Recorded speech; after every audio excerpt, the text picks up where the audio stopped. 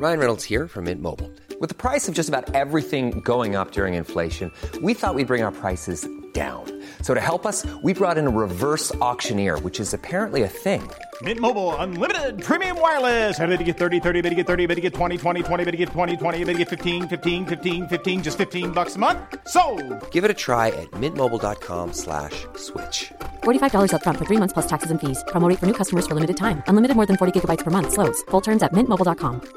Ready to pop the question? The jewelers at BlueNile.com have got sparkle down to a science with beautiful lab-grown diamonds worthy of your most brilliant moments. Their lab-grown diamonds are independently graded and guaranteed identical to natural diamonds, and they're ready to ship to your door. Go to BlueNile.com and use promo code LISTEN to get $50 off your purchase of $500 or more. That's code LISTEN at BlueNile.com for $50 off. BlueNile.com, code LISTEN.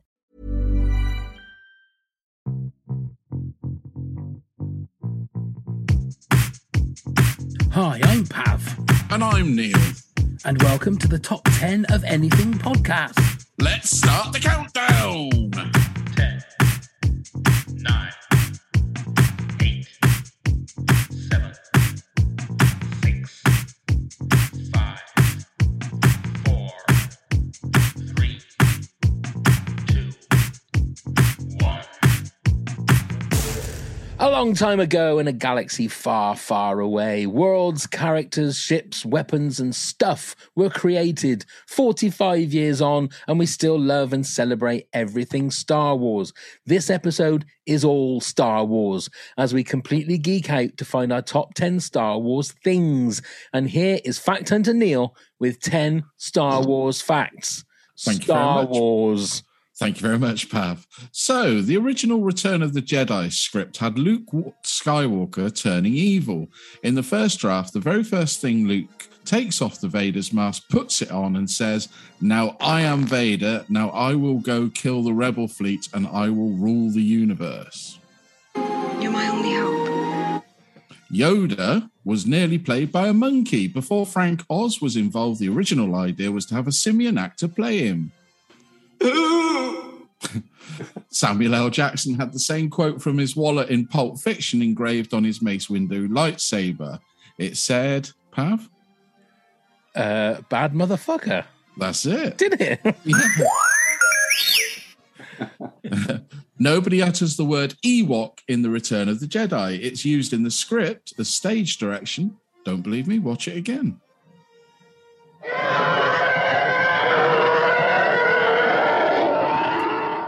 Chewie's roar and voice is a combination of a badger, a lion, a seal, and a walrus.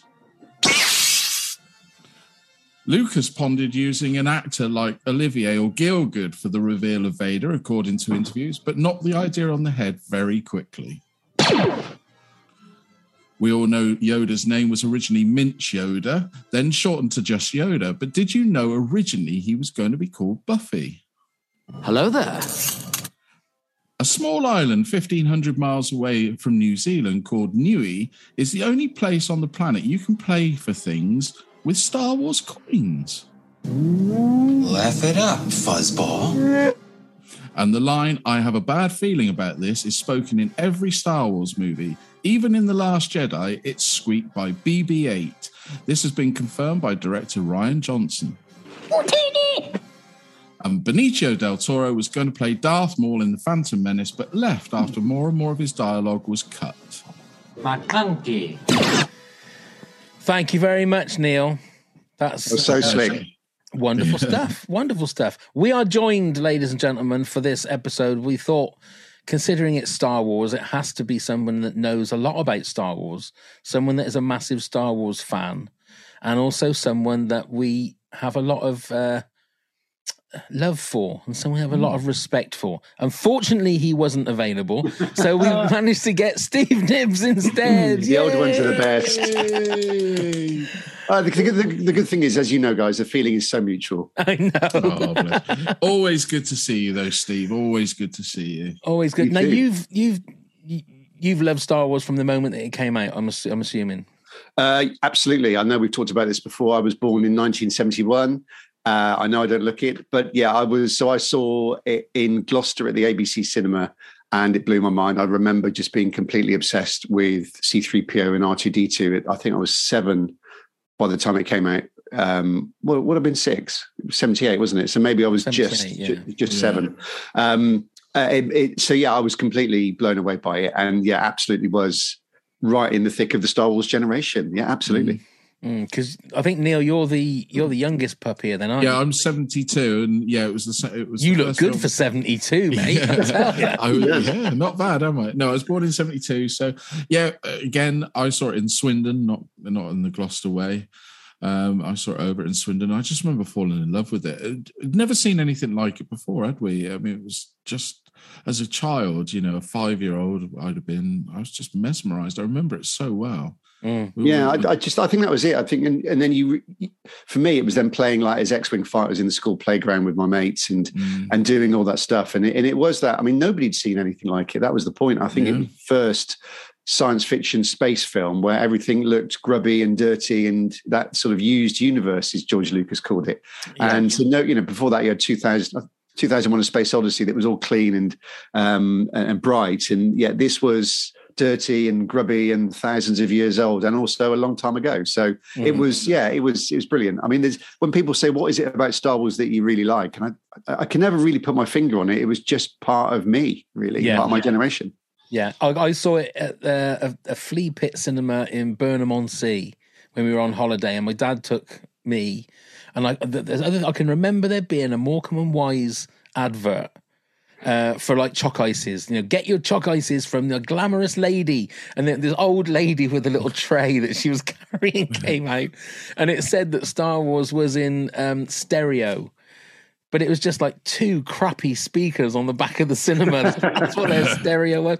But I can remember, I think like loads of people, that scene where the ship like is coming over your head and it just keeps coming and coming and I thought, oh my, what is this?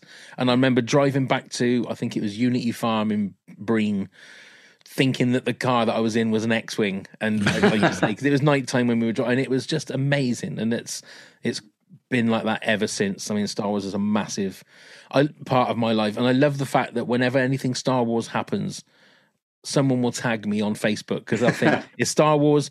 Pav loves Star Wars. I'm going to let him know about it. If it's a fire pit in the shape of Darth Vader's helmet or something like that, I'll get tagged in that straight away. But it's an amazing that something like that, which is 45 odd years old now.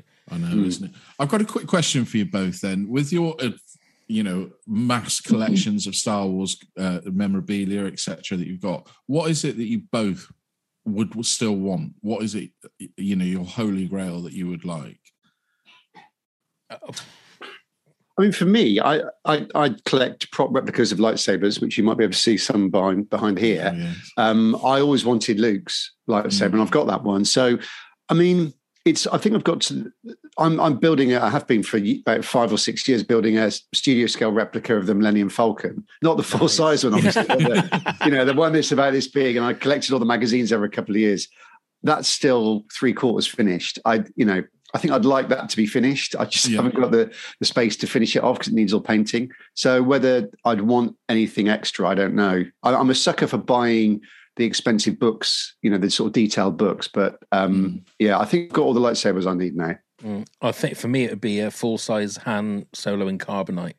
Would it? I would love one of those. That would be cool. That would be cool. Because they do them where I don't know, but they make them into desks, don't they? I would love something like that. I think that would be amazing. I'd find somewhere for it, Neil. I mean, I've got so much crap everywhere. I'd still find somewhere for it. It'd be the door to the shed. That's what it would be. The ceiling above your bed, so you get wouldn't that be looking down on you? Yes. I'm sure my wife would prefer that than me. She won't watch this, will she? No, I'm sure she won't. Right, so what we're going to do, we've got our top 10 of Star Wars things to go through. But first of all, we were originally, I think, going to do Star Wars films, but I think with it, obviously there would be loads of duplicates in that. So what we're going to do, we are going to run through what we think our top 10 Star Wars films are.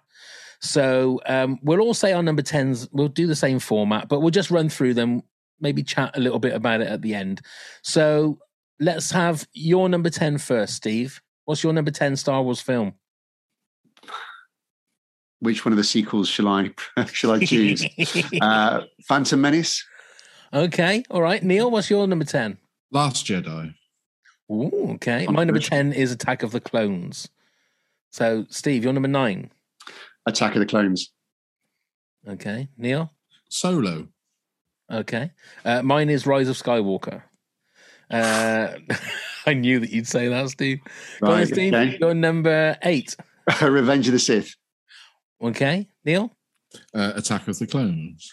Okay. My number 8 is Phantom Menace. Your number 7, Steve? The Last Jedi. Neil? Phantom Menace. Okay. My number 7 is The Last Jedi as well. Your number 6, Steve? Rogue One. Neil? Revenge of the Sith. And that is my number 6, Revenge of the Sith. Right, we're getting a squeaky bum time now. So, Steve, your number 5? Rise of Skywalker. We will talk about that in a minute then. Okay, Neil, number 5. Rogue One. That's my number 5. Rogue One. Go on then, Steve, your number 4. Force Awakens. Okay, Neil? Return of the Jedi. That's my number 4. I reckon, or maybe not. No. Oh, maybe. Your number 4 then, Steve. We're not on number 3. Number 3, yeah. Sorry, number 3. Number 3, yeah, phew, because I was running out of films. My number 3 is Return of the Jedi. Okay, Neil? Force Awakens. And Force Awakens is my number 3. Your number 2, Steve? Empire Strikes Back. Neil? New Hope, Star Wars. Mine is Empire Strikes Back. And Steve, your number 1 Star Wars film is? New Hope. Yours, obviously, Empire. Rise of Sky. No. Empire Strikes Back. Okay, and mine is A New Hope. And I think it always will be. The other ones, for me, always will change slightly. Yeah. But my number 1 will always be that. So, right, I think the biggest thing we can talk about over there, Steve, is your number 5, Rise of Skywalker. Now, I remember when you came in and did the Explore Some Spoilers podcast that we did, you said that you loved the film. And I was a little bit indifferent to it. As time has gone on, you still obviously really like that film. Yeah, I'm a sucker for nostalgia kicks. I mean, it is full of plot holes. And when you look at what these things like The Mandalorian, what Jon Favreau has done and Dave Filoni, it's maybe they should have made the sequels in hindsight, but they didn't. J.J. Abrams made them and Rian Johnson. So I did like it. I thought the ending was fantastic. I watched it again only a few weeks ago, actually. I mean, in hindsight, I think I'd sort of misremembered the plot holes because I was just fanboying all the way through watching the film. But I still think it's a really great film. I still really, really like it. And the ending for me is absolutely fine. It's cheesy. It's what you'd sort of expect if you were going to do a wrap up to a long running series and make it a bit cheesy and a bit squirmy. But actually, I'm quite happy with that. It doesn't bother me. Right. Neil? I mean, it's not in my list at all. The more I've watched it, the least I've liked it, if that makes sense. I've got a huge problem with the lack of Finn and people like that in it. It's so glaringly obvious that they're just sort of bit parts. And yeah, as Steve pointed out, the plot holes, and visually it's stunning. It really is. It's a great looking film, but alas, the storytelling in it is woeful. I mean, interesting. I don't know if you saw it. There's a script going around on the internet, which apparently is supposed to be the one that Colin Trevorrow wrote. Yes, and submitted originally. And if you've read it, and that is an incredible script. I mean, you Absolutely. sort of wish they'd made that. But I mean, I think it's great. I love the bit with the Emperor coming back in it. I just think it's really well done. And I agree with Neil over the Rose and Finn stuff. I mean, there should have been more of that. And, again, the plot holes are the bit that sort of knocks it down the list for me. Maybe I was being overly generous in hindsight, bearing what you two have said. But, it is what it is. I'm sticking with it. Well, yeah, the thing I got, and the thing that shook me to the core when the film came out, I went and saw it. They did the trilogy showing in Swindon. So I was there for however long it was to watch all 3 films. And it was great to watch Force Awakens again. I love Force Awakens. Last Jedi, I can take or leave it. And then watching, it's like with any Star Wars film, when you watch it the first time, like you say, Steve, you get carried away. There's a lot of fan service in The Rise of Skywalker. But I came out of the movie thinking to myself, oh my God, maybe Star Wars is just a movie.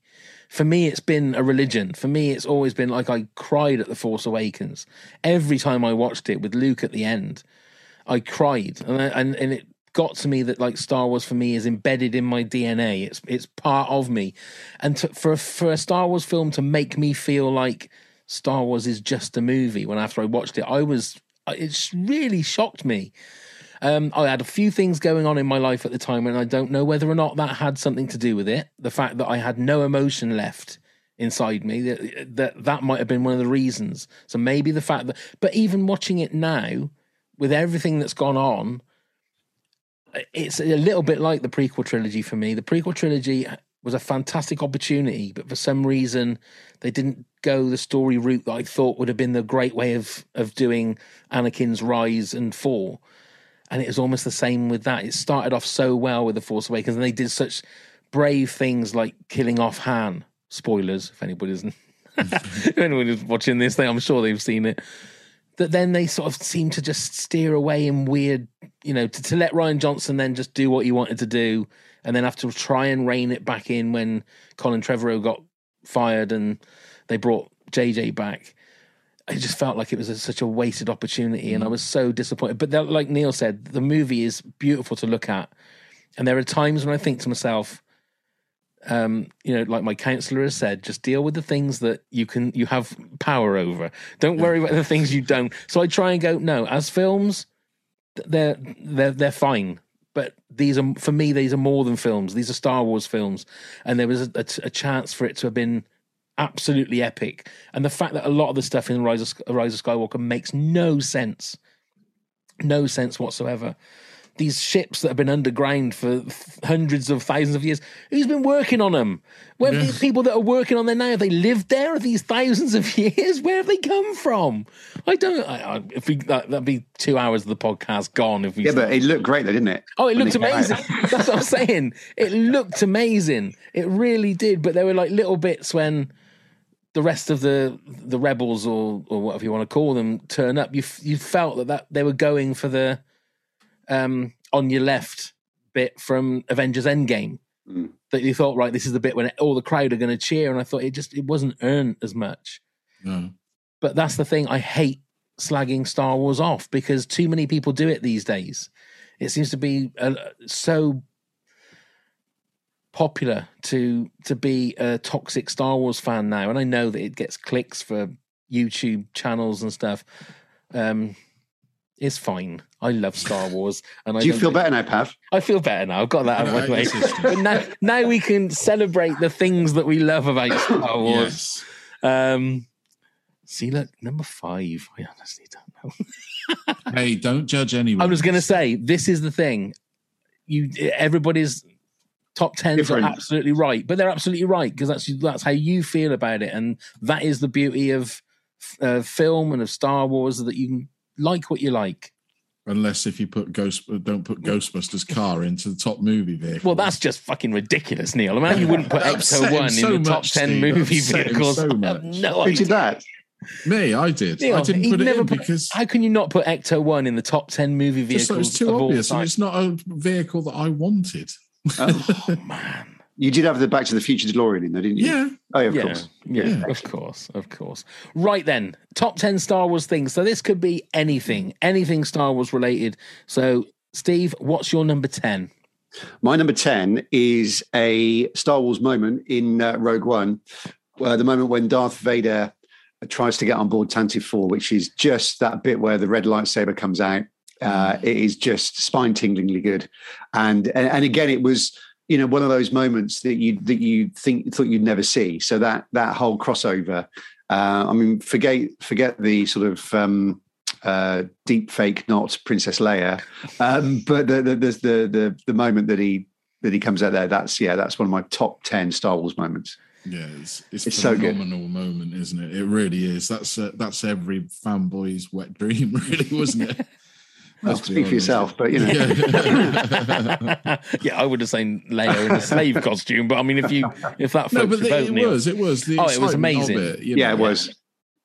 And just, the force that he uses, and with the the rebels flying around, and it's just brilliant. And it's just that lovely moment with the beautifully framed shot, cinematically fantastic. The lightsaber fires up through the smoke, and you instantly know who it is, and there's that great moment. Yeah, it's fantastic.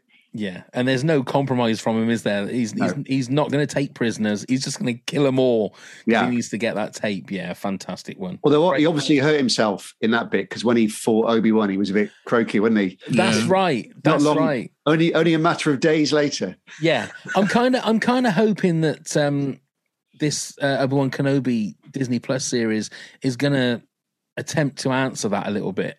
Yeah, it's got to, hasn't it? It's got to do, because apparently, Hayden Christensen is in the Obi-Wan Kenobi series, and apparently they will meet up again. So there's got to be something in there, because they were both at the top of their game in Revenge of the Sith, and Obi-Wan Kenobi doesn't look particularly older in this TV series. He's not all grey, so it's good. Yeah, they've got to do something, because they've got to disable him a little bit, I think. Because even, like you say, even in the Rogue One, he's got half a dozen people firing guns at him, and he's still managing to block it all. Yeah, absolutely. But he's just something obviously happened between there. He obviously caught his finger in the door or something, because he's a bit put the wrong ventilator in. Yeah. Maybe his battery was running out. Yeah, problems breathing, so he couldn't run around too much. Go on then, Neil. You're number 10. So it is the Force. I like the ideology of it. It's a wonderful theory and thought. Obviously, a great thing for the movies as well, which is what all the movies are about. I don't know what else really to say about it, but it's the ideology of the Force really appeals to me. If it was it's like a meditation, isn't it? So you can use it in real life. What about during the prequel trilogy, when Lucas decides to make it more scientific than mystic with the midi-chlorians? Yeah. Well, you can just forget about that and use the mystic thing, because for God's sake, in that movie, Qui-Gon Jinn's talking into a bloody razor, isn't he? So he is. Let's just Lucas doesn't always have the right answers, did he? Let's be honest. But no, I like the mystic side of it and keep it like that. So it's just the ideology of it, I think, is wonderful. It'd be great if it was real. And I'll ask both of you this: if you're going into a department store that has automatic sliding doors, do you pretend that you've got the Force? No, but I will do now. That's great. Yeah, I've always done it. I've even done the noise. Yeah, I find it funny, because apparently there was footage of Ewan McGregor that he didn't realise he was being filmed, and he was doing it to a door in a shop or something. Yeah, and I thought, oh my God, I do that. I do that sometimes. Yeah, I think it's got to be done. I've got to see you on film now, Steve, doing that. You've got to do that. Yeah. Oh yeah, my next TV report, if there's a door, I'll do it. That'll be excellent. Okay, my number 10, which might surprise people in being this low, because I love these, and Steve, I know, loves these, is the lightsaber. What? Oh, that's my number 4. My number 2. Oh, okay. And the noise it makes as well. I've got the lightsaber and the noise. There you go. Yeah. There you go. The whole idea of it, and anybody that has listened to me talk about Galaxy's Edge over the years, the spending stupid amounts of money on bringing 6 lightsabers back from Galaxy's Edge, I've got them up in my dining room. I would still just grab one and just hold it, because it's an amazing, just the idea of it, of a laser sword. Okay, a simple laser sword is fine, but the fact that everybody has a different one, and within the story, you have to make your lightsaber. You have to get the kyber crystal and make it and build the lightsaber around it. And it's more of, again, a mystic thing to create your lightsaber. Which, again, in Galaxy's Edge, I did made my own lightsaber, which, again, I cried. I cried doing it. I mean, you're going to. Yoda starts talking to you, you're going to cry making your lightsaber. As an actual weapon, I think it is just a beautiful piece of art. They just are. And even the toy ones, you still got to look at them and just, you look in wonder at just the beauty of how they're designed. But see, this is where my disappointment came as a kid, because the toy lightsabers that came out in the 70s were basically, I mean, and I found a photo of one online.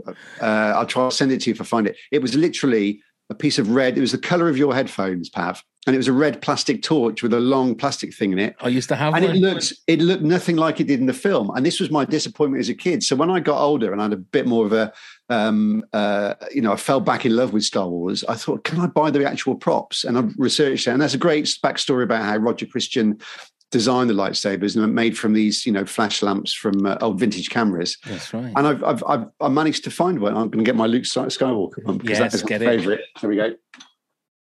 And they do look amazing. So that is what I wanted as a kid. Yeah. And, you managed to get one. And it is just, that is an old Graflex flash lamp with a bit of some rubber grips and a bit of tape on. And that's the lightsaber. And that's it is just absolutely fantastic. And you can imagine Roger Christian, the designer of this, just as he talks about finding it in a box in an old camera shop, but he goes, I found it, and it is just lovely, isn't it? Yeah. It is. It's all of the different design. I mean, I like Luke's Return of the Jedi lightsaber. That was the one that, like, when my wife very sillily said to me, "Which one lightsaber are you going to buy when we go to Disney World?" There you go. There it is. I said, well, it's going to be that one, because I absolutely love that one. I don't think the little block that's on the handle is very unpractical. Yeah, it is. I've just realised my little green light's fallen off. Must find that. No. Anyway, yeah, it is. I mean, you would never design it like that. It's not a clever one for fighting. But this is, without getting too geeky about it, this is the different. This wasn't obviously made out of a flashlight. This was made on a lathe. This is made out of a solid block of metal. So there we go. Yeah. Anyway, they're beautiful, as you were. Beautiful things. So you're number 4 then, Neil. So is that your favourite weapon? Yes, at the start. Well, it's so iconic. It's so iconic with Star Wars, isn't it? A lightsaber, the noise. I mean, you heard the story. We've all heard the story of Ewan McGregor when he first got his. He had to keep being told whilst filming to stop buzzing along with it verbally, wasn't he? So, and like Steve said, I mean, we all wanted one as a kid. We were all disappointed with the 70s version, but then coming into the 80s, there was a bit better choice. I was always disappointed with the plastic as well. Always seemed to, for the actual the blade, as it were. Yeah. Always broke on the second batch of the things that came on. But I used to fight with my brother. We used to have lightsaber fights in the bedroom or outside, and one had to be the Darth. That's the one. Go. That's the one I remember. Yeah, it was basically a red torch. Possessed them to do that? Yeah, I mean, crazy. But do you remember the lightsabers on the little figures as well, like Luke's weird bent stick? That's it. Yeah, that's right. Yeah, the figures used to have the little telescopic ones that were in the arm. Yeah, that's it. That's so disappointing. Yeah, but so they do look great, and I mean, I absolutely admire Steve's collection up there behind him. I think that just looks I would love to have something like that on my wall. One day, maybe. Well, perhaps perhaps you got to go to Galaxy's Edge, and I mean, I bought them from different prop makers around the world. Pav just did the easy bit and spent loads of money. Went to Galaxy's Edge. If only slightly more expensive version than mine. Something got in the way for 2 years, being able to get over there, but we will get there one day. One day. Make sure you do. Okay. Right. So that was our number 10s. Steve, your number 9, please. My number 9 is, sorry, now that I've got my lightsaber photo up. My number 9 is, we talked about it already, the Emperor in The Rise of Skywalker. Sorry. Okay. Obviously we knew that he was going to come back because Ian McDiarmid appeared at Star Wars Celebration. That's right. But I just love I'm really into production design of stuff. And I just think that whole sequence at the beginning of the film with him plumbed into that machine. I love the character anyway, always have, even sort of liked him a little bit in the prequels. But for me, that Rise of Skywalker, the menace of it is absolutely fantastic. Yeah, absolutely loved it. And again, announcing that he's Rey's granddad is a bit weird, but no one was expecting that, were they? Yeah. That's true. And he is great especially as the Emperor. He is, he's a great character. I think it's that moment in the Star Wars Celebration when he came on, he goes, was it like, roll it again? Yeah. The crowd go wild. Yeah. Yeah. I mean, the one thing, well, I will say in a sec, the one thing about the trailers is that the trailers always sold the movies really, really well. Every single one of them. You know, every single one. But also, what an actor's joy to play the Emperor it must have been, because you could really ham it up, and it must have been a complete. And I think what it gave you, I mean, again with the production design, it gave you, I mean, that bit where Rey goes into the Death Star and it's crashed into the sea. You know, to design the Emperor's throne room. All mashed up, and you know, it was just lovely. I loved that bit. I mean, I was quite geeking out. Oh, there's the window and there's the chair. Oh, look, yeah, you know, and came back home and was comparing the two online to see how clever, you know, how close they got it to the original. And yeah, it was. Yeah, I love. Maybe I'm just sucked in by the production design rather than the story. That's a lot of it. I think that is definitely a lot of it. Yeah. Go on then, Neil. You're number 9. So it's a character, and it's Boba Fett, and this has a lot of meaning to me. One in the late 70s, probably on the second Star Wars rerun in the UK cinemas, there was a competition in the paper, the Sun newspaper, which I entered, and you had to write about your favourite bit. And I wrote about how the Jawas shot R2 and he fell over, and I won a load of characters, 6 of them, and they were probably a good 10, 12 inches high. And then after Empire Strikes Back came out, I still had these and I was playing with them. They were starting to get a bit worn and torn and broken. My mum and dad bought me the Boba Fett version to go with them all. And that's the only one I've still got because I love him. I love him to pieces. I wouldn't play with him because I didn't want to dirty him. I just thought he was the epitome of cool looking. And I just love him still. I mean, I love the TV series. I love the fact that it was just like watching a Leone Western almost. It was just like watching The Mandalorian, wasn't it? Well, it was a bit, but it was a bit more slow. It was a bit slower, wasn't it? It was a bit more. It was more of a Western than The Mandalorian is. You know, it was, like I said, it was very comparable to the Leone films to me. Yeah, and I really enjoyed that. And I still think he looks damn cool. No, he's a great character. In fact, he's part of my number 8 is the scene when he comes out of the Sarlacc pit in the Book of Boba Fett, which I think is perfect for the fans and absolutely amazing. You know, it was just compelling watching.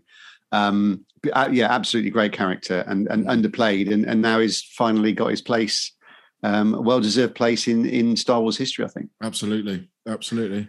Yeah, I agree that he's very, very cool. I think the TV series, I don't think was as strong as it could have been.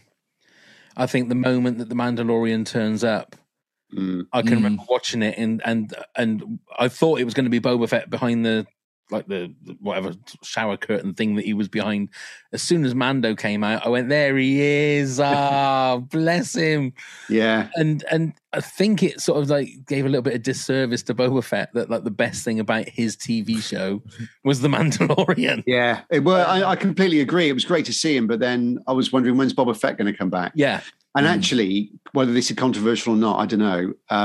You know, the episode where they had Luke and Baby Yoda together, you know, really clever. He looked more like Luke this time, really great.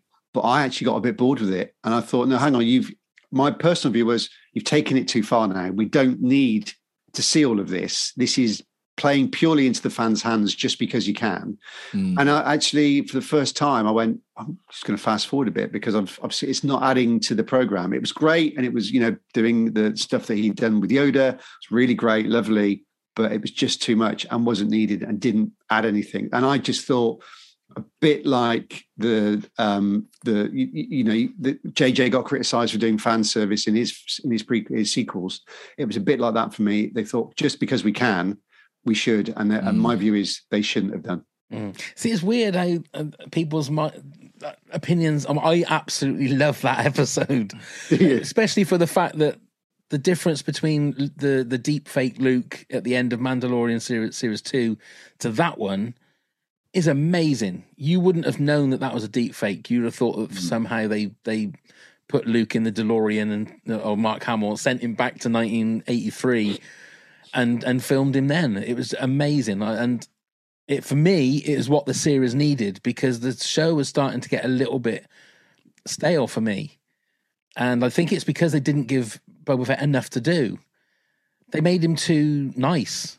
You know, instead of being this ruthless bounty hunter, all of a sudden he was like a guy that wanted to look after the people. And I thought, no, that's not what Boba Fett should be doing. He should. But do you not think that all his time living with the Sand People and that, and training and regaining his health and back from the brink of death, might have changed how he was? You know, and then seeing the slaughter of those, you know, by those other people. I don't know. That's why I think he went like he did. I'm not saying I don't like the series, because I do like the series. I think, but for me, as soon as I saw I think it's because I love the Mandalorian. I think that's what it is. I'll have him in anything. I don't care. My number 9. I mentioned about the trailers. My number 9 is the Phantom Menace trailer.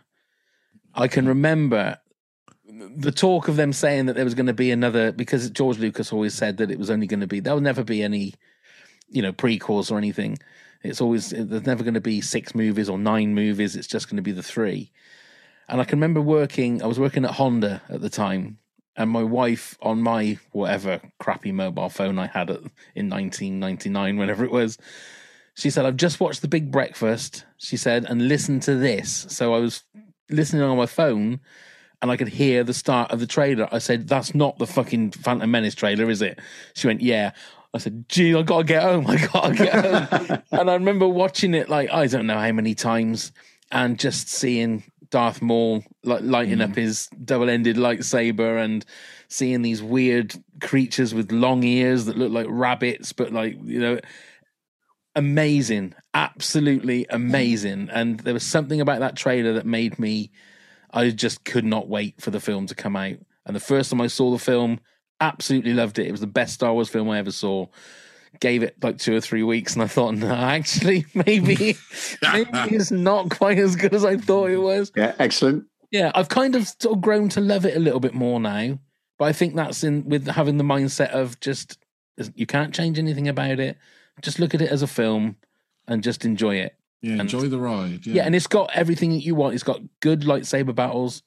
The battle between Obi-Wan Kenobi and Darth Maul at the end, I think, is just fantastic. There's so much, that one sort of melee that they're doing, and then they both stop at the same time.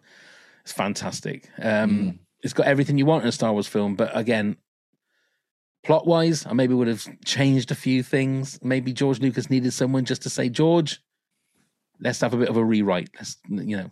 Yeah. I paid to go and see The Prince of Egypt just so I could watch the trailer, because that's where it first dropped. Right. Yeah. I can't remember The Prince of Egypt at all. But yeah, I remember the trailer coming on the big screen. Oh, Lordy. Good times. Okay, so Steve, you said the Boba Fett Sarlacc pit moment was your number 8. My number 9, my number 8, yeah. Was. So Neil, what's your number 8? So it's a vehicle, and it's the X-Wing. None of that's on my list. That's cool. Yeah, I just, it's one of those ones. I've got a few Lego models of an X-Wing behind me, tucked away. I love the design of this. And like Steve said, in the playground after seeing the movie, and especially after Empire Strikes Back, we're seeing Luke take it down. We all had an X-Wing. It was your turn in the playground to be the X-Wing pilot, or I always remember there was always a kid who had to play the droid in the back. poor sod. But it's just, I know we ban this word around, but it's another iconic vehicle, isn't it? Movie vehicle. It's, it's synonymous with Star Wars itself. You know, when you see one, what it's from. And I dare say, apart from if you're a newborn, most people would know what it is. And yeah, it's a great looking thing, because it almost looks like those biplanes that he used originally to fill in the dogfights, didn't he? Yeah. And it's still got that look to it. So it's got like an old-fashioned look, yet modern. And I love that design. I really do love the way they did those. Yeah. Agreed. It was only a few years ago that I realised or found out that they're called S foils and not X foils. When it says put your S foils in attack position, which is like to make it look like an X, I always thought it was an X foil. So did I. Because they're an X. No, it's an S foil apparently. Right. Really? Yeah. That's a level of geek that I didn't. I not. You know what, Steve? No. I was expecting you to go. Yeah. Well, how did you not know that? No. Yeah. I mean, you're right though. It all goes down to production design again. It's just amazing stuff that looks Like it's got its perfect place in that universe, in that galaxy. And I always remember a few years ago, I was lucky enough to go to the Secret Cinema Star Wars, which is this immersive cinematic experience. And you spend the first 3 hours walking through the first film, and then you go and watch The Empire Strikes Back, and they recreate scenes from the film. So you go into this, we went into this warehouse effectively that had been turned into Tatooine, and then you went on a ship and you ended up on the Death Star. And then they do the bit at the end, the trench run at the end. And, you're in this huge hangar of a warehouse. And if you Google Secret Cinema Star Wars, this, I was with my wife and daughter and I cried at this moment. Okay. The X-Wing comes out of the ceiling, right? Oh, wow. And shoots at the Death Star. And it, not only does it come out and fly down, it lands and Luke gets out. Okay. So it was, wow. It was just, and you got 1,000 people cheering. It's like, it's just the most incredible experience. And to see a full-size X-Wing fly down and land and Luke get out and everyone's going, yeah, he's done it. It was amazing. Absolutely incredible. I'll never, ever forget it. Yeah. That is amazing. Did you get that in Galaxy's Edge, pal? No. No, you didn't. I mean, look, I was stood in front of the Millennium Falcon, but I mean that. Yeah. I would love to go to one of those things, especially if it was a Star Wars thing. I bet that must be amazing. This Mother's Day, celebrate the extraordinary women in your life with a heartfelt gift from Blue Nile. Whether it's for your mom, a mother figure, or yourself as a mom, find that perfect piece to express your love and appreciation. Explore Blue Nile's exquisite pearls and mesmerizing gemstones that she's sure to love. Enjoy fast shipping options like guaranteed free shipping and returns. Make this Mother's Day unforgettable with a piece from Blue Nile. Right now, get up to 50% off at BlueNile.com. That's BlueNile.com. Burrow is a furniture company known for timeless design and thoughtful construction, and free shipping, and that extends to their outdoor collection. Their outdoor furniture is built to withstand the elements, featuring rust-proof stainless steel hardware, weather-ready teak, and quick-dry foam cushions. For Memorial Day, get 15% off your Burrow purchase at burrow.com/ACAST, and up to 25% off outdoor. That's up to 25% off outdoor furniture at burrow.com/ACAST. I'm Sandra, and I'm just the professional your small business was looking for. But you didn't hire me because you didn't use LinkedIn Jobs. LinkedIn has professionals you can't find anywhere else, including those who aren't actively looking for a new job, but might be open to the perfect role, like me. In a given month, over 70% of LinkedIn users don't visit other leading job sites. So if you're not looking on LinkedIn, you'll miss out on great candidates like Sandra. Start hiring professionals like a professional. Post your free job on linkedin.com/people today. Mom deserves the best, and there's no better place to shop for Mother's Day than Whole Foods Market. They're your destination for unbeatable savings, from premium gifts to show-stopping flowers and irresistible desserts. Start by saving 33% with Prime on all body care and candles. Then get a 15-stem bunch of tulips for just $9.99 each with Prime. Round out Mom's menu with festive rosé, irresistible berry chantilly cake, and more special treats. Come celebrate Mother's Day at Whole Foods Market. It is. They've just announced Guardians of the Galaxy. Have they really? Mm. And where's do they say? They're in London. It's in London. Yeah, London, I mean, we've been to a few of them. I don't work for them at all. I just really love the whole experience. Yeah, we've been to a few of them. They are really, really good. Very good. Yeah, Guardians of the Galaxy would be good, wouldn't it? Absolutely. Yeah, a giant Groot will come down. Yeah. I'd like to say that other immersive cinema experiences are available, but I don't think they are. No. Secret Cinema have got it sewn up.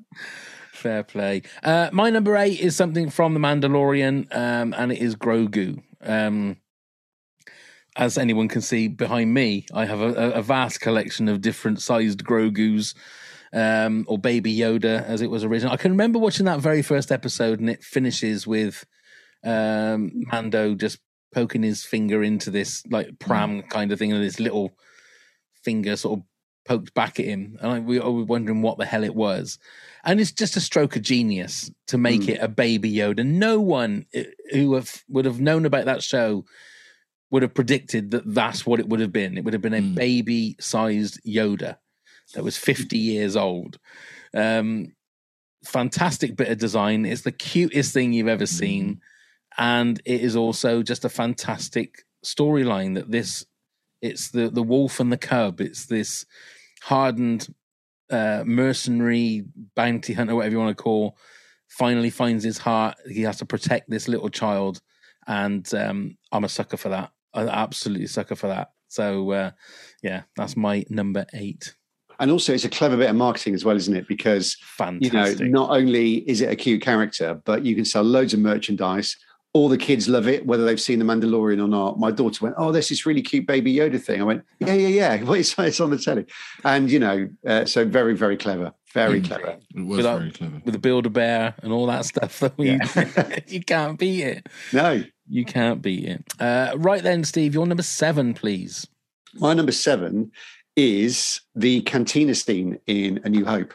Nice. Which again is just fantastic. I think it's one of the things I remember as a kid of watching the film. I think it's the first time you just saw all these weird and wonderful aliens and characters. And there's that moment of drama when Obi-Wan chops off Dr. Thingamajig's arm, whose name I always forget. Great cameo of them in Rogue One, of course. Yeah, right. And, you've got all that, and you're meeting Han and Chewie for the first time, and you're getting a sense of this, well, it's a place of scum and villainy. It is just absolutely brilliant. And I just love the whole scene, and, R2 and C-3PO being kicked out because they're droids, and it's just wonderful. And when we went to Secret Cinema, they had one there that you can go to have a drink in. So that was quite nice to stand at the bar. But for me, it's an iconic scene. It is. It really is. Figuring Dan and the Modal Nodes. That's just what I was going to ask. Remind us what it was. That was the name of the band. And I was just going to try because that was one of my movie songs, wasn't it? It was. That first one. And it's got, did you know it had a title of that song? Has it got, really? No. It has. It is called, hang on a sec, it is called Mad About Me. Wow. There you go. That's what it's called. That one's called Mad About Me. Who knew? Well, there you go. Obviously, yeah. That was number 2 Steve, in my movie. When you went to the songs. Secret Cinema and you went to the bar, did they serve Star Wars related drinks, or was it just normal? No, I had a beer. Right. Were they offering other drinks? No, they weren't. No. It was that was how they made their money. I think extra money that you said not drinks. Yeah. But on the cantina scene, in terms of the production design, there's the lot of the bits behind the bar where the drinks come out of are parts of a Rolls-Royce jet engine. And it's also the bit that makes IG-88's head.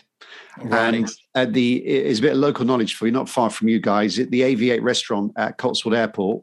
Yeah. You go in there for a cup of tea and you can just go for you can go and watch the planes. They've got 3 of them above the bar, which they've turned into lights. And I walked in and I went, "Oh, you got IG-88's head?" And they went, "What?" So, yeah. I didn't know that. There you go. Wow. See, Galaxy's Edge, you can go for a drink in the cantina, but can you? And you can have blue milk. Can you? Couldn't get in there. Oh, you can have blue and green milk on the street, but I couldn't get a reservation to get into the cantina because it was always. But also, gives you an excuse to go back. Yeah, in LA, Hollywood Boulevard, there's a Scum and Villainy cantina, which is like. I mean, they call it Scum and Villainy because they're not allowed to call it anything Star Wars. Yeah, but there is like a mock-up of the cantina. Great! Like a pop-up bar that you can just go and have drinks. Amazing. Why wasn't that there when we went? I know. Well, that's where Kevin Smith does his Fat Man on Batman or Fat Man Beyond podcast. Oh, is it? In there, yeah.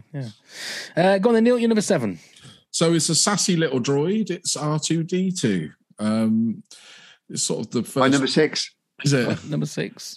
So who knew that Dusty Bin could become really trendy? No, it is. I mean, there we go. There it is. We've all got droids everywhere. But I think he's a fantastic little character. I love his little sass, the way he argues. I mean, when you listen to him beep and twerp and tweet, you sort of know what he's saying, don't you? You can follow along. But he's so collectible, and I've got him on my key ring, I've got him in my car as the air freshener and everything, still to get the same thing. I think he just looks cool compared to the droids that we were used to. The only one I sort of seem to remember watching as a young age was Silent Running. Do you remember that? Yeah. And Dewey they called him Dewey and Louie, was it? I've seen it, The Sins. And that was you knew that was a man inside something. When I was a kid, at the same age, I didn't know there was a little Kenny Baker inside of R2. I thought it was like remote control and off he went. I just think he looks amazing. I think it still holds up. The design of him looks great now. Actually, I've just thought, I know you asked us earlier, what was the one thing I'd still like? I would like a full-size R2-D2, actually. There you go. Yeah. That'd be cool, wouldn't it? That would, wouldn't it? I mean, I do follow the R2-D2 Builders Club on Facebook, and they're just amazing. And you would have seen them at Star Wars Celebration, when we all met up. They had an amazing, just all that long row of R2s they had, didn't they? That's right. It was just incredible. Really great. $25,000 at Galaxy's Edge if you want to buy one. Really? Yeah, amazing. Full size. Yeah. Next time I'm there, mate, I'll get you one. Shall I? Yeah, thanks. Yeah. Can you get me one as well? I'll get you one as well. I'll have two. Okay. Okay, right. So my number 7 is the "I Love You, I Know" scene from Empire Strikes Back.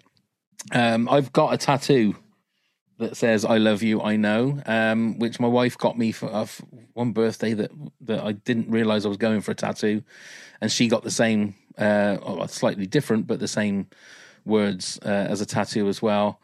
I think it tells you everything you need to know about Han Solo as a character, that scene, that it is absolutely perfect. And it gets called back in Return of the Jedi where he says the same thing to Leia, and Leia says, "I know" back. I think it's one of those. It's one of the scenes. I never put it down as one of my Star Wars things because this sort of encompasses the whole thing, and the fact that it was an ad lib. It wasn't the line that Harrison Ford was supposed to say, and it's perfect. It's absolutely perfect as a character thing for Han Solo to say to the woman that he loves. Yeah, it is. It's an incredible scene, and that moment, the fact it is ad-libbed and it was improvised on the day, just says a lot. And it's sometimes some of the things that become the most iconic are the things that are done on the fly, and that's amazing, isn't it? Yeah, and it's because you got somebody that knows the character, and somebody knows that Han Solo wouldn't say "I love you" back. He's not that type of person, but he'll say "I know." I fucking love that. I absolutely love it. I do. And do you want to know a little secret about the set? Go on. So when we interviewed Norman Reynolds, who's the production designer, so he said to Irvin Kershner, who was the director, he built the set on the Friday, and he said, I remember him saying to me, he said, I showed Kersh the set on the Friday, and it was a big circular set. And Kersh said, Norm, I can't film on this. There's nowhere for cameras. I can't film on it. You'll have to sort it out. And it was a Friday, he said. So we all went home for the weekend. He said, I spent the whole weekend thinking, what am I going to do? It's one of the most important scenes in the film. Came back on the Monday, we had an early meeting with our designers and what we're going to do with this. And anyway, we turned up, we thought we're just going to have to go for it. And Kersh turned up, he went, Norm, that set, greatest set of the movie. He'd forgotten that on the Friday, he'd said it was the worst set of all time. He couldn't shoot in it. So this is a great set. Once they put the cameras and the lights in, he suddenly realised how great it was. Yeah. So Norm had 48 hours of absolute panic. Lucky you forgot. You're very lucky to have met. I mean, he's an absolute genius, Norman Reynolds. Oh yeah, absolutely. Yeah, absolutely. The full interview is still available on YouTube. I just did the Force then. You will watch it. Finish watching this one first, and then go and watch it. But yeah, I don't think Star Wars would look like Star Wars if it wasn't for Norman Reynolds. No, absolutely. And him and his team that worked on it for all. He was art director on A New Hope, and then production designer for Empire and Jedi. And they gave it the Star Wars look. Obviously, all based on Ralph McQuarrie's drawings, but they got the used universe right, didn't they? And absolutely phenomenal. Absolutely. Okay, so Nibsy, your number 6 was R2-D2. It was, yep. So Neil, what is your number 6? So this goes back again to childhood. I always wanted, we spoke about this, toys that we wanted. I always wanted the Millennium Falcon, never got it. My brother did, but my mum and dad bought me the AT-AT, and I did fall in love with it and completely still think it's a great design. I mean, when they rock up in Last Jedi, I just think it looks amazing still. And yeah, I mean, I don't know where they got the idea from it for. And the whole sequence in Empire Strikes Back at the beginning on Hoth when they attack, I think it's one of the, I know it's looked very dated now with the effects and everything, but I think it's one of the greatest openings in movie history myself. I wouldn't say it does look particularly dated. Oh, some of the back screen shots. Yeah, but as an action sequence, it's still phenomenal. It's isn't fantastic. It? I mean, I don't think they're particularly practical weapons. See, the only thing that gets me with it is they're so slow. Yeah, it takes them a long time to get anywhere. Yeah. Why didn't the rebels go in, blow them up earlier? Because they knew they were coming. They waited until they got really close to the base, and then they had to go. It's like there'll be a few days yet. Oh, well, wait till they get closer before they, before we. One of the things I'd love to get is my AT-AT back. Another one. I'd love to have that up on my wall or on my shelf again. Yeah. I really did. I fell in love with it. I mean, I was always disappointed I never got the Millennium Falcon and bitter that my brother did. But yeah, I did fall in love with that, and I still pine to get one again. If you can help Neil get his AT-AT back, call the number on your screen now. That's it. We'll have a whole night dedicated to it. We'll get celebs and everybody. And there'll be the short 5-minute videos of me weeping that haven't got it anymore. I just thought as well, after Steve said about the fact that they are so slow, all the rebels needed to do was to dig a massive trench. There's no way that they would have got over. They couldn't, the AT-ATs couldn't jump, could they? They'd have been fucked. Well, they not don't know where to go. Not that you know of. We didn't know if R2 could fly, could we? Well, that's true. So we don't know. They might be able to jump. They might be able to run on their back legs. Who knows? That is true. Okay. My number 6 is, again, Steve mentioned this, is actually Star Wars Celebration of 2016. To be in the same room as Mark Hamill and the late Carrie Fisher, we were very lucky, Neil, weren't we? Because we decided beforehand which shows we wanted to go to, and you had to get there at like 6 a.m. to get your wristbands for certain shows and certain what were they talks or meetings or whatever they called them?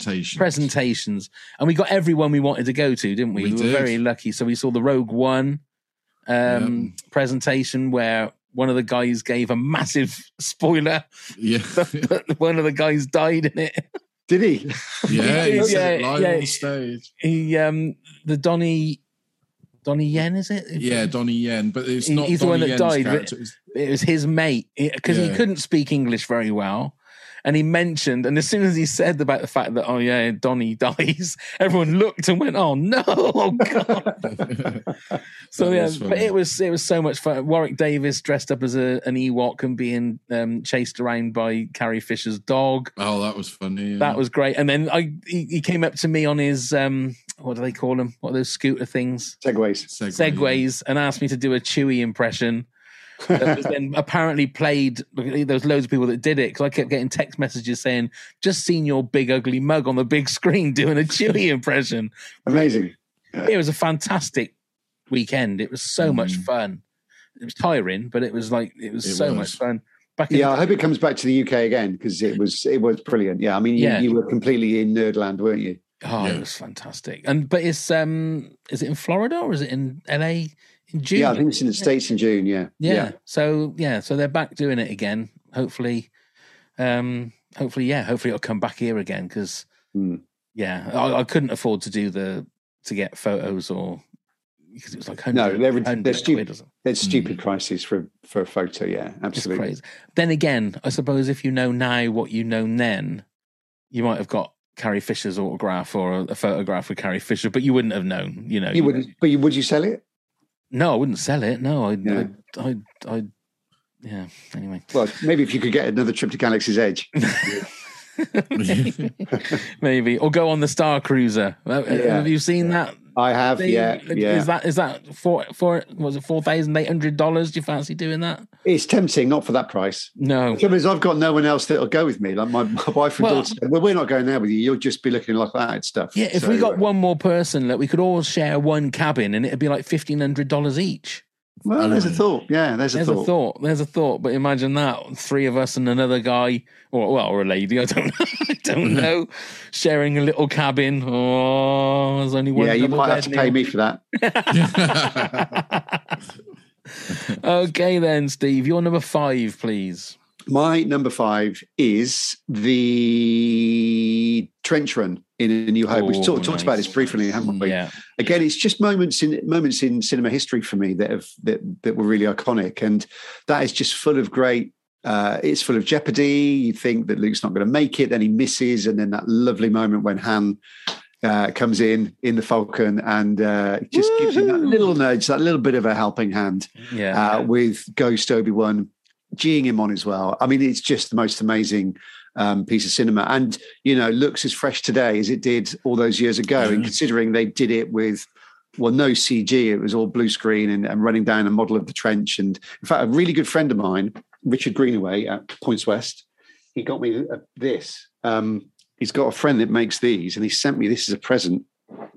And it's a little 3D render of the exhaust port. Oh, wow. That's nice. Yeah, I don't know if you can see it brilliantly well, but cool. It's really, really nice. It's just got the amazing detail on it, because you could buy bits of it at Star Wars Celebration, couldn't you? That's the right. original one. It was like $6,000 for a turret or something. Yeah. So for me, that was great. I remember seeing the behind the scenes making of where they put the Death Star out in the car park and just ran a camera really low over it. Really fantastic. See, that sort of piece of art that you got there, only a Star Wars fan is going to know what that is. Yeah. Do you know what I mean? You could show a Star Wars fan that and he's going to go, oh my God, that's the exhaust port. Show anybody else and they're not going to, what the hell is that? What have you got that in a frame for? Yeah, exactly. That is really cool. That is really cool. So that's number 5, sorry. That was number 5. Okay, then Neil, you're number 5. So Steve talked about him briefly in a scene. I'm going to have him as a full character, and probably one of the greatest movie villains of all time is Darth Vader. I think just the whole look of him, the sinisterness. He was scary when I was younger. I was always scared of the scene when when Leia's in the cell and the ball comes in with the needles and everything. That always used to scare me as a kid. That little bit, Vader coming in, it used to worry me. I don't know why. That big needle.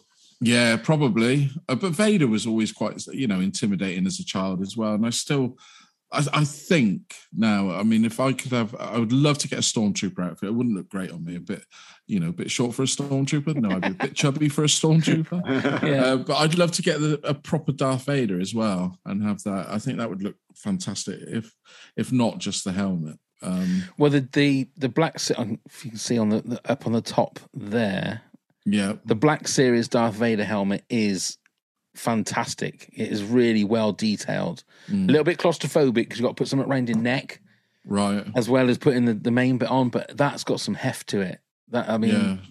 Next time you come round, Neil, you can try the Darth Vader helmet on. Yeah, you'll try that. That was the one thing I meant to say about the trench run. I was watching it again on Disney Plus, where it's like, Ultra HD and everything. One scene in the trench run when it shows Vader's helmet, I'd never, and all the, 45 years of watching the movie, you can see the person behind the mask. Can you? You can see his eyes. I took a screenshot of it and put it up on Twitter. I said, I've never seen this before. And it doesn't look like it's Dave Prowse. It must be just like somebody else. I'll see if I've still got, I'll send it to you, Steve, and I'll put it up on the YouTube. God, I sound so old. I'll put it up on the YouTube. You're going to put it on the World Wide Web? I'll put it on the www dot. And I was mesmerized. I thought, I've never noticed that before. You can see the guy's eyes. Oh, I'm gonna have to really, really strange. I'll find it and I'll send it to you as well, Neil. Well, Darth Vader's my number 4, actually. It was mainly, it was the bit where he says, "Luke, I'm your father." It's an amazing moment, but I wanted to talk more about the character. So a great character. But what a difference it would have been if they hadn't used James Earl Jones as the voice. Those great videos of Dave and his, bless him, much missed Dave Prowse and his lovely Bristolian accent. Not very menacing, I would suggest. Darth Tractor, they called him on set. They did, yeah. Yeah. But I mean, again, it's going to be interesting whether James Earl Jones comes back for the Obi-Wan series. I mean, he has to. I'm sure he will. Yeah, he's got to, yeah. But I don't know whether he did for the like the Clone Wars or Rebels, whatever. I don't know if he did the voice. I'm not sure. It doesn't really matter for the animated series, I suppose, does it? No. But it's been very good with the fact that they, like Ian McDiarmid, he managed to do all the movies. Nothing's happened to him. James Earl Jones the same. John Williams with the music has managed to do all of the movies, and it's that continuation that sort of makes it feel a little bit more special. Yeah. But Do we then- know whether Ian McDermott is going to be in Obi-Wan? Is the Emperor going to be in Obi-Wan? News, is there? It's not They on the haven't said list. anything. No, they haven't. It's all been about like Hayden Christensen. Mm. But then he's been in hiding, hasn't he? When he was thrown down the vent, the shaft there. Well, yeah, but this is between episode 3 and 4, isn't it?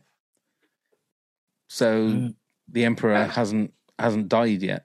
Yeah, the Emperor's still alive. The Emperor's still of alive. course he is, isn't he? Yeah. Of course. Well, he never really died, did he? But yes, that's true. Yeah, that's what I was going to say. He never really died. But yeah, pre-Shaft. Yeah. No. I could lower the tone with that, but I'm not going to. I don't know what you mean. No, my number 5 is Luke's return in the Mandalorian Series 2 final, the finale, sorry. Now, I know that the deep fake wasn't particularly fantastic in regards to that. It was a little bit ropey. But that actual scene, when you hear the beep, beep, beep, and I can't remember which character says it, but says, one X-Wing. I mean, that's not going to really help us out, is it? And then you see that cloaked figure and you think they're not going to bring Luke back. They can't do. And then you see the green lightsaber and you think, this is fucking epic. Oh my God. You've only got to go onto the YouTube and see all of the reaction videos where people are crying. That is my number 3, actually. I think it's probably one of the greatest Star Wars moments ever. I think it's just, I remember when I was watching it, I'm in my basement at the moment and directly above is our lounge, and my wife and daughter were down here watching some house program or something. I said, I've got to watch the finale of The Mandalorian. And I was cheering and I was crying and they came, what's the matter? Well, you got to look at this. Yeah. It's amazing. Magical, absolutely. And the fact that you couldn't really see it properly because they were watching some of it was on like a close CCTV, and just fantastic seeing Luke in perfect like Jedi Knight action. Yeah. Not just killing them with a lightsaber, but using the Force to crush them and move them out of the way. And then just the beautiful moment of Grogu saying goodbye to Mando. It's just fantastic. It's everything that you want in Star Wars. And like you said, Steve, at that moment, the first thing I thought of was, God, why didn't they give Jon Favreau the trilogy, the sequel trilogy? You know, I think there's a meme going around, isn't there, of J.J. Abrams saying it's really difficult to please everybody when you're making a Star Wars sequel, and Jon Favreau's going, hold my beer. You know, that makes so much sense. But and don't forget, of course, in that scene, R2-D2. Yeah, you know, that was a lovely moment. So yeah, it is a great scene, and I can watch that all the time. You get a little bit disappointed by the Uncanny Valley sort of deep fake, but so you get a little bit annoyed at that. Yeah. And it's almost like I'd rather they hadn't shown him close up, because he's moving really slowly close up and his voice is very different. But we know it's not real Luke, so you just got it. It's only a film. It's only a program. Exactly. But then, like, watching it from the Boba Fett series, how different and how much better it is between what would have been, a space of a year? Imagine what the deep fake is going to be like in another year's time or 2 years' time. They could easily do like a Luke Skywalker series, I think, using that technology where it's Luke starting up his Jedi training and what happened with all of that. Whether they will is another thing, but I just think it's that technology is there now that they could bring anybody back now. Yeah. And I sort of disagree with that. They can do it, but again, it's, you know, I think a series of Luke, that'd be too much for me. Do you think so? I think so. Yeah. They don't need to do that. I don't think. No. I'm sure there is a demand for it, but again, we disagree, don't we, over that scene in Boba Fett, that episode. So I think just because you can doesn't, to quote Jurassic Park, just because you can doesn't mean you should, or something like that. There's something like that. Yeah, I agree. To be fair, I think it's like that with any of the TV. Like, they don't need to fill in what Obi-Wan Kenobi did in between episode 3 and episode 4, but it's going to make very interesting TV, and just to have Ewan McGregor back is going to be great. Okay, so that was my number 5. So, Steve, your number 4 was Darth Vader. My number 4 was Darth Vader, yeah, and my number 3 was Luke's appearance in The Mandalorian. So I've done that. And Neil, your number 4 was the lightsaber. It was. My number 4, we've spoken about it pretty much all the way through this, is Star Wars production design. Just all of it. I think there isn't any other film or series of movies where every single piece of Star Wars design is just on the nose fantastic. I will look at the Millennium Falcon. I will look at the TIE Fighter. I've got all my pop figures here. The Slave One, the Rancor, any bit that is designed, the droids, Vader, Kylo Ren, it's perfect. None of it ever looks forced, if you pardon the pun. See what you did there? Yeah, it always looks like it is absolutely practical to the galaxy and the world that they're in. Do you know what I mean? Whereas you look at some, I think things like Tron, and some of that, it looks like they've made that to try and make it look cool, and it doesn't seem to work. Whereas Star Wars, everything in it, the guns, every weapon. But like you say, Steve, it's all made from stuff that is just lying around.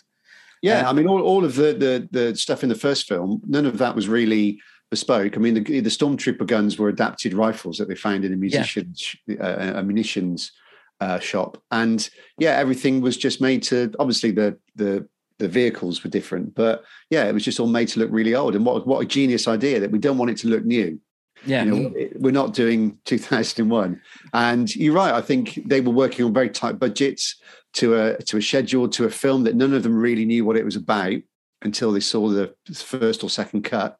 So nobody really knew what was going on. It was only in George Lucas's head. Yeah, but it just one of those magical times in life where everything just came together. Yeah. Well, Jamie Benning, who joined us for the movie vehicle episode, has a great podcast called Filmumentaries. And he's been putting up on Twitter some behind-the-scenes photos of, I think, A New Hope and Return of the Jedi.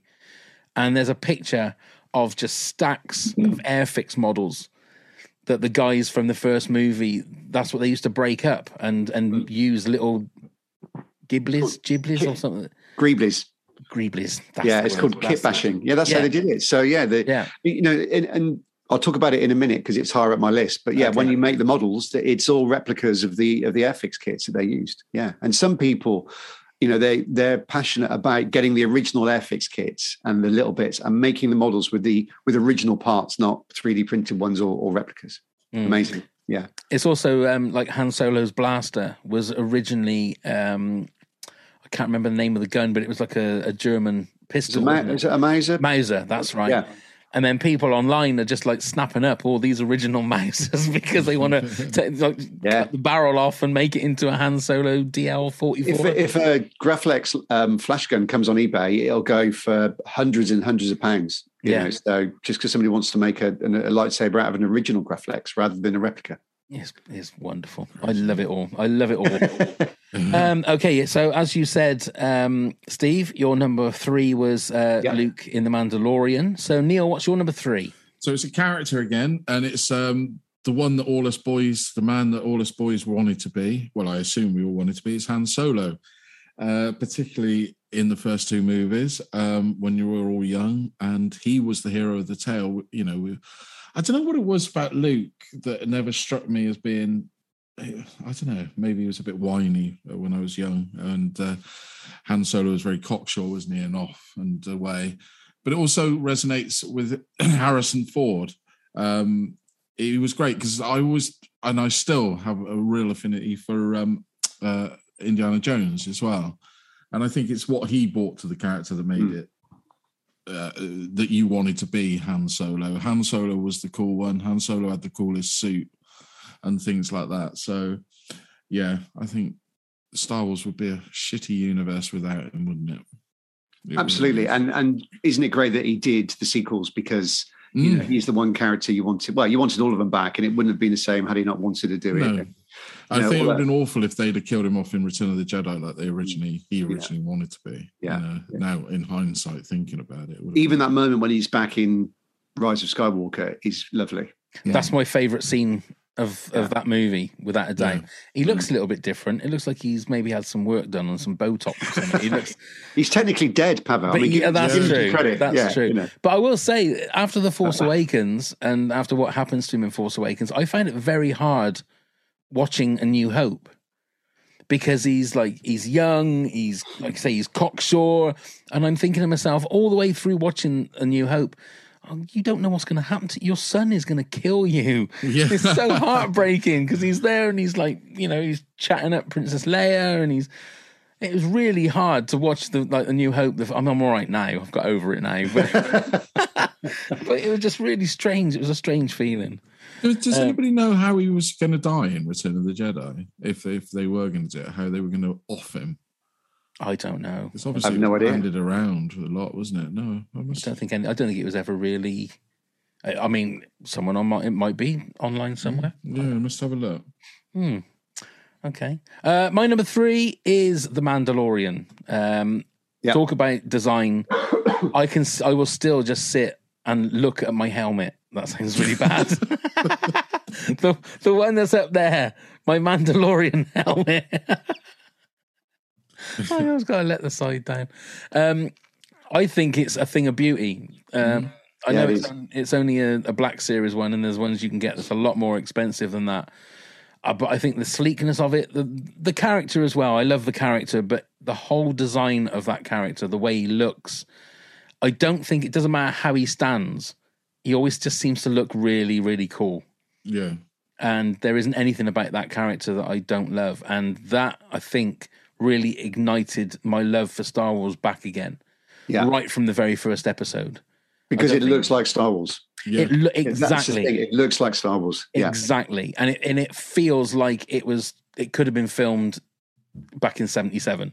You know, is the whole aesthetic of it all is that it's dirty and grubby and it's not shiny, which I think there was one of the things about the prequel trilogy is everything, like especially on Naboo, everything was very shiny. All the ships were shiny. Everything was shiny, beautiful palaces and stuff. Whereas this is like gritty and grimy and lovely. Agreed. I'm with you 100% on that. It's a fantastic series. Yeah, it really is. Absolutely. Good. I'm glad everybody agrees to that one. So, Steve, you had the lightsaber at number 2. I did. Neil, what's your number 2? So I personally believe the movies and everything wouldn't be what they were without John Williams. So it's John Williams' score. I still listen to them now. I think it probably is one of the best movie scores or themes ever. And I don't think it's been topped. I mean, some people might argue, but I just think they wouldn't be the film they are without it, truly. And so, yeah, John Williams. No, absolutely. And you can put that music on his, you can put it on at any time. It's instantly recognizable. Even an incidental piece of music, you know exactly where it's from. And the fact that the music that he wrote for all of them, and including Rise of Skywalker, was just brilliant. Absolutely fantastic. So yeah, without a doubt, I'm 100% with you. I'm just going to disappear for a sec while I plug my battery in. Hold on. Okay. Yeah, no. How professional.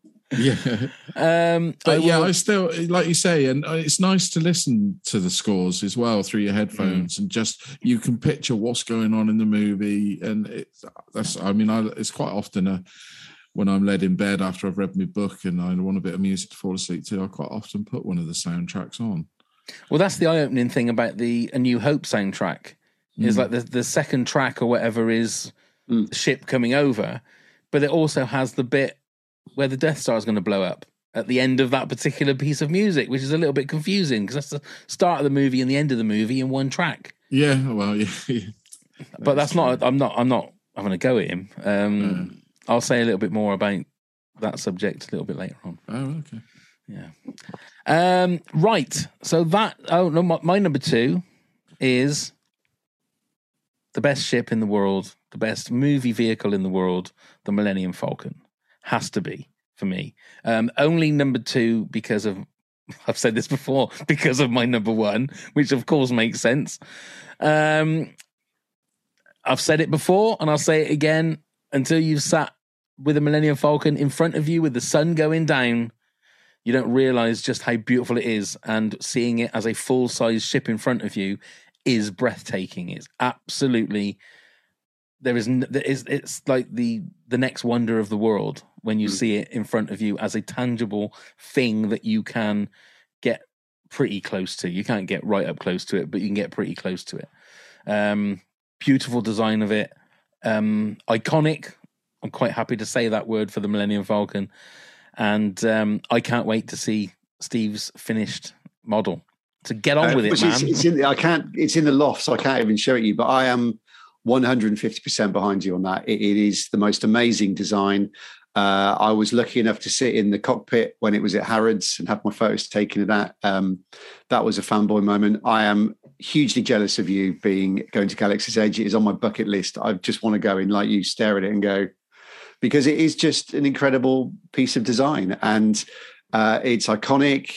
It's the fastest hunker-junker of the galaxy, everything. And yeah, it just works. It's completely, when you look at it, it doesn't actually fit in. The model doesn't actually work for it to be full size. You couldn't actually fit inside it, apparently, if you walked around it. But that's a minor detail. But yeah, it is the coolest ship, really. And I'm absolutely obsessed with it. I've got models of it. I've got books about it. I've got more videos about the design of it than I care to imagine. And I'm building one as well. And when I went to the Star Wars exhibition, it was in London a few years ago, and they had the original model there. And I think I took about 200 photos of it on my phone, and it was just staring at it because it's again made with those Airfix kits, or kit bashed, or the original bits. Absolutely amazing. And yes, I am with you 150%. And it when you do look at it, it's like you feel like every little pipe, every little piece of like gribbly has a job. It has a job to do, and that's why I love those the cross sections books.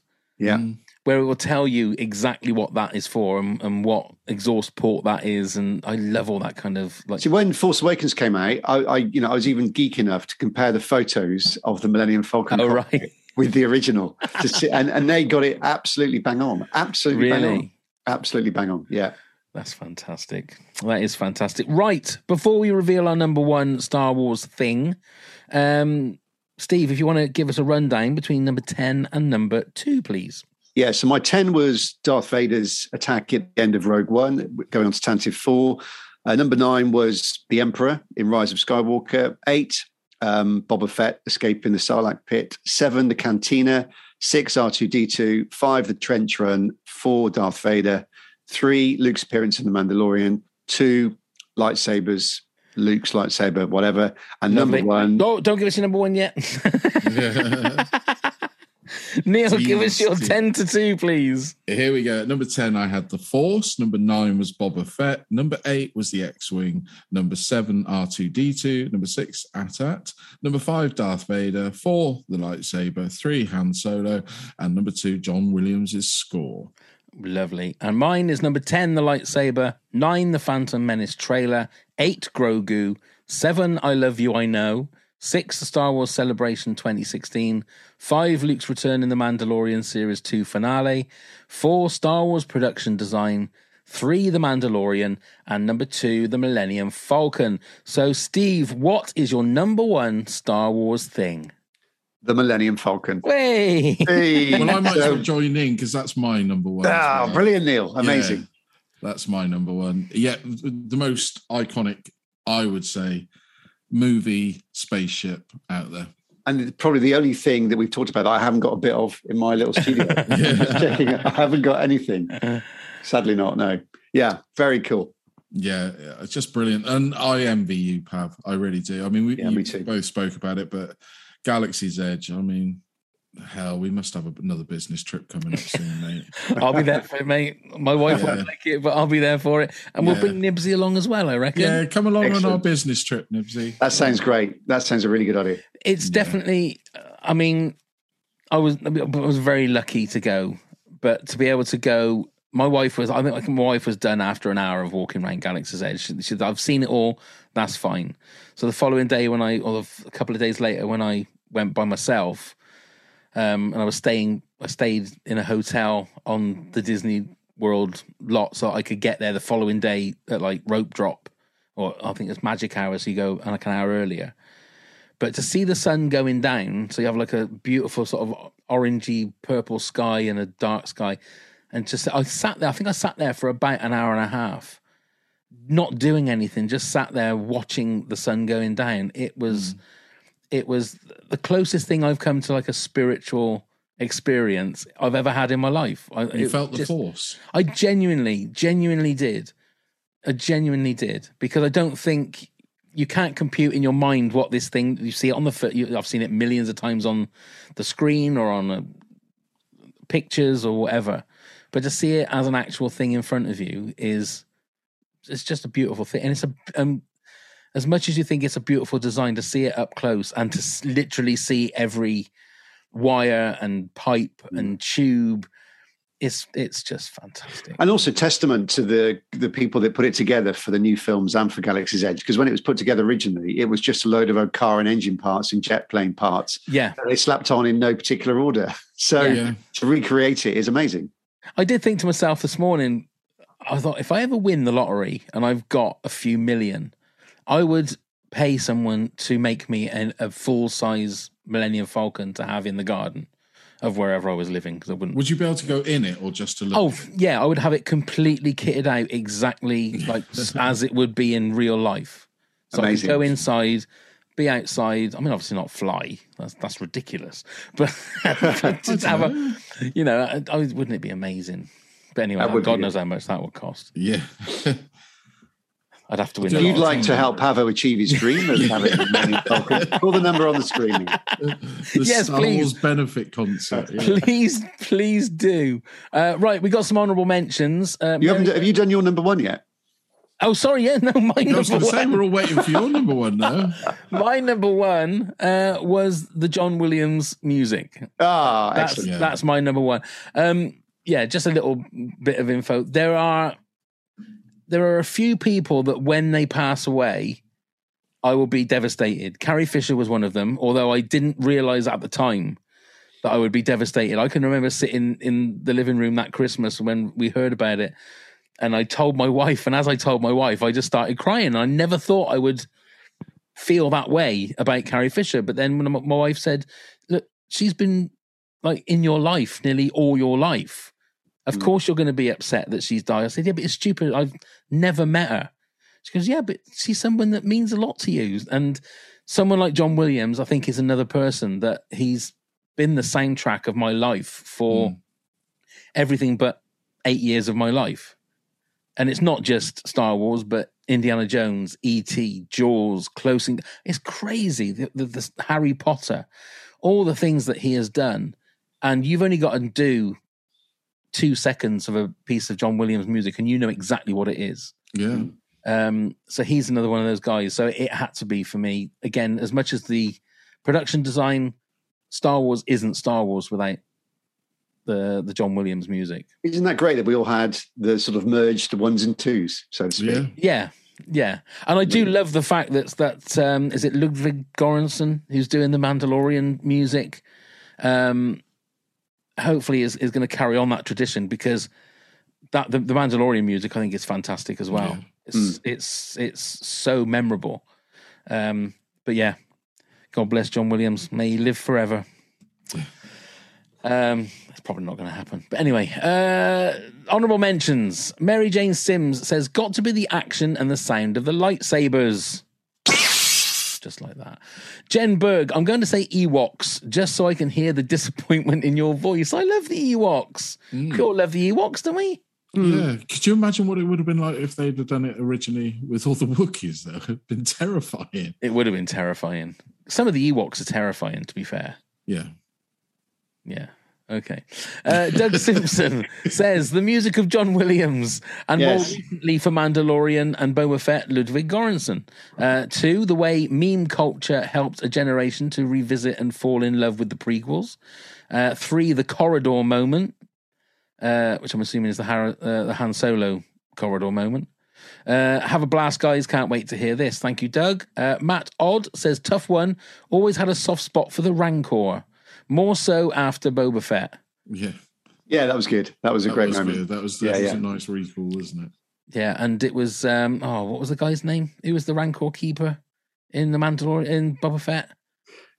Danny Trejo. Turned up, didn't he? Yeah.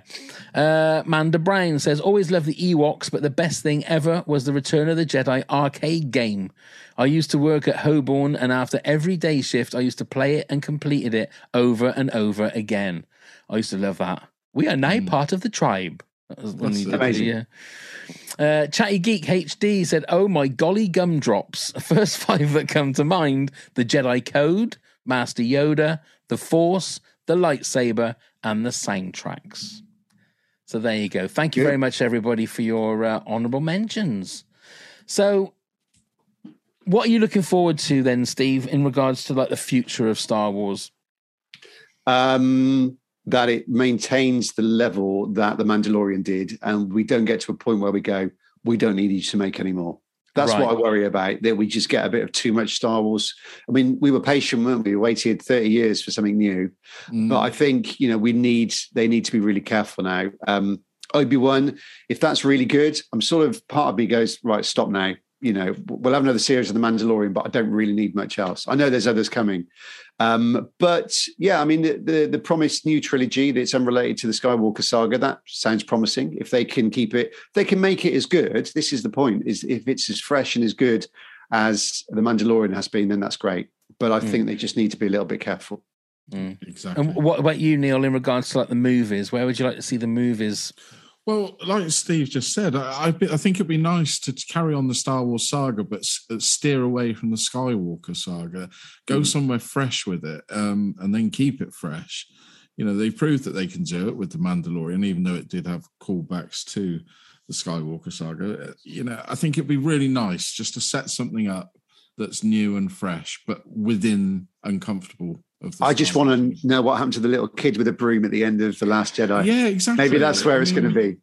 He's got to come into it somehow, hadn't he, with his broom? Yeah, that was what was so disappointing. Rian Johnson tried to change everything and open up the universe, and they just shut it again, didn't they? But see, it's right. So this is what my final scene of Rise of Skywalker, I feel, should have been. Because they sort of set up that Finn is Force sensitive. Don't you think that was one of the things that he wanted to say to Rey? So she goes to Tatooine, and buries the lightsabers or whatever. But she turns around and that woman says, what's your name? Oh, I'm a Skywalker. She turns around and there's Broom Boy, there's Rey, there's Finn, and they all got lightsabers, and then she's going to go off and start her own like Jedi training. Because it would then tie in a little bit with that random bit of that kid that is obviously Force sensitive. Yeah. Obviously, then that would open it up for, say, 5, 6, 7, 8, 9 years' time when they do episodes 10, 11, 12. That's what I would love to have seen. Instead of just finishing on that shot of the dual suns, which we've seen so many times, I just thought that would have been, oh, right. So the Jedi are going to be coming back, and it's Rey that's going to move lead the on. way. Yeah. I was quite happy with the way it ended, but I think the Skywalker saga is done now, and I think that's a good thing. Yeah. It just do you not think that they'll wait 10 years and it'll be an older Rey and they'll possibly bring her back? Maybe that's the time to do it, but not yet. Right? Maybe. Yeah. Disney just needs to be a little bit careful now. I think they're getting a bit overexcited. Yeah, I'm certainly glad that they finished with the Star Wars film every year. Yeah, because I don't. As much as I love Star Wars, that would be too much. Yeah, it was great when it was a Star Wars film every 3 years because the anticipation grew. Yeah, I'll just hear these little things of this is going to happen and that's going to happen. Right, it is too much. You can have too much Star Wars, I think. Do we take it that everything that they sort of mentioned a few years ago that they were going to try and do or achieve has been knocked on the head? Like Rian Johnson's trilogy and things like that. Has that all been? Well, I don't think it's ever been said whether it's been cancelled or it's carrying on, because the guys from Game of Thrones were supposed to have their own trilogy, weren't they? And I think that's ended up now. I think being cancelled. I think they've parked everything for the moment, haven't they? Because the Disney Plus series are doing so well. Yeah, they're holding back. But although I think there's a work on a standalone film, I understand. Well, because there's the Rogue Squadron, which was done by the lady that did the Wonder Woman movies, which was an X-Wing movie. That's been now cancelled, apparently. Right, okay. So, yeah, I'm not sure in regards to... I think that was... Who was it they said? Taika Waititi is doing a Star Wars movie. Oh, that's right, yeah. Oh, yeah. Yeah, but I don't know... that again, they haven't said what it is or what it's about, but then again, they say these things for movies all the time, don't they? And then nothing ever happens. So it can change. It can change all the time, but who knows? Disney will want their $4.6 billion back, won't they? So they must be pretty close to it by now anyway, I reckon. Just with Endgame alone. No, exactly. So that's it. Neil, do you want to let everybody know exactly how they can get in touch with us and all that? Of course I will. So you can find us on all the social medias at Top 10 Pods. Do give us a click, give us a like, give us a follow. You can email us at top10pods@hotmail.com, where you could give us suggestions for your own top 10s or any other questions you may have for us.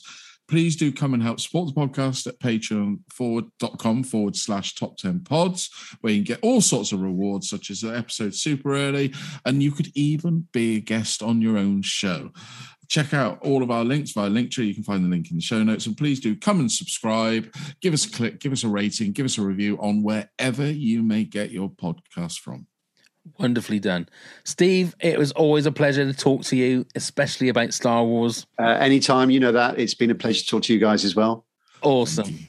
And that's it. So thank you very much, Neil. Thank you, Pav. Thank you, Steve. Thank you very much, Steve. Bye. Thank you very much, everybody. May the Force be with you, and let's go start the countdown. 10, 9, 8, 7, 6, 5, 4, 3, 2, 1.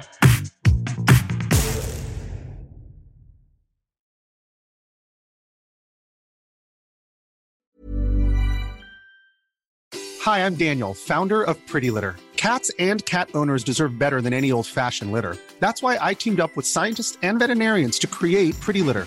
Its innovative crystal formula has superior odor control and weighs up to 80% less than clay litter.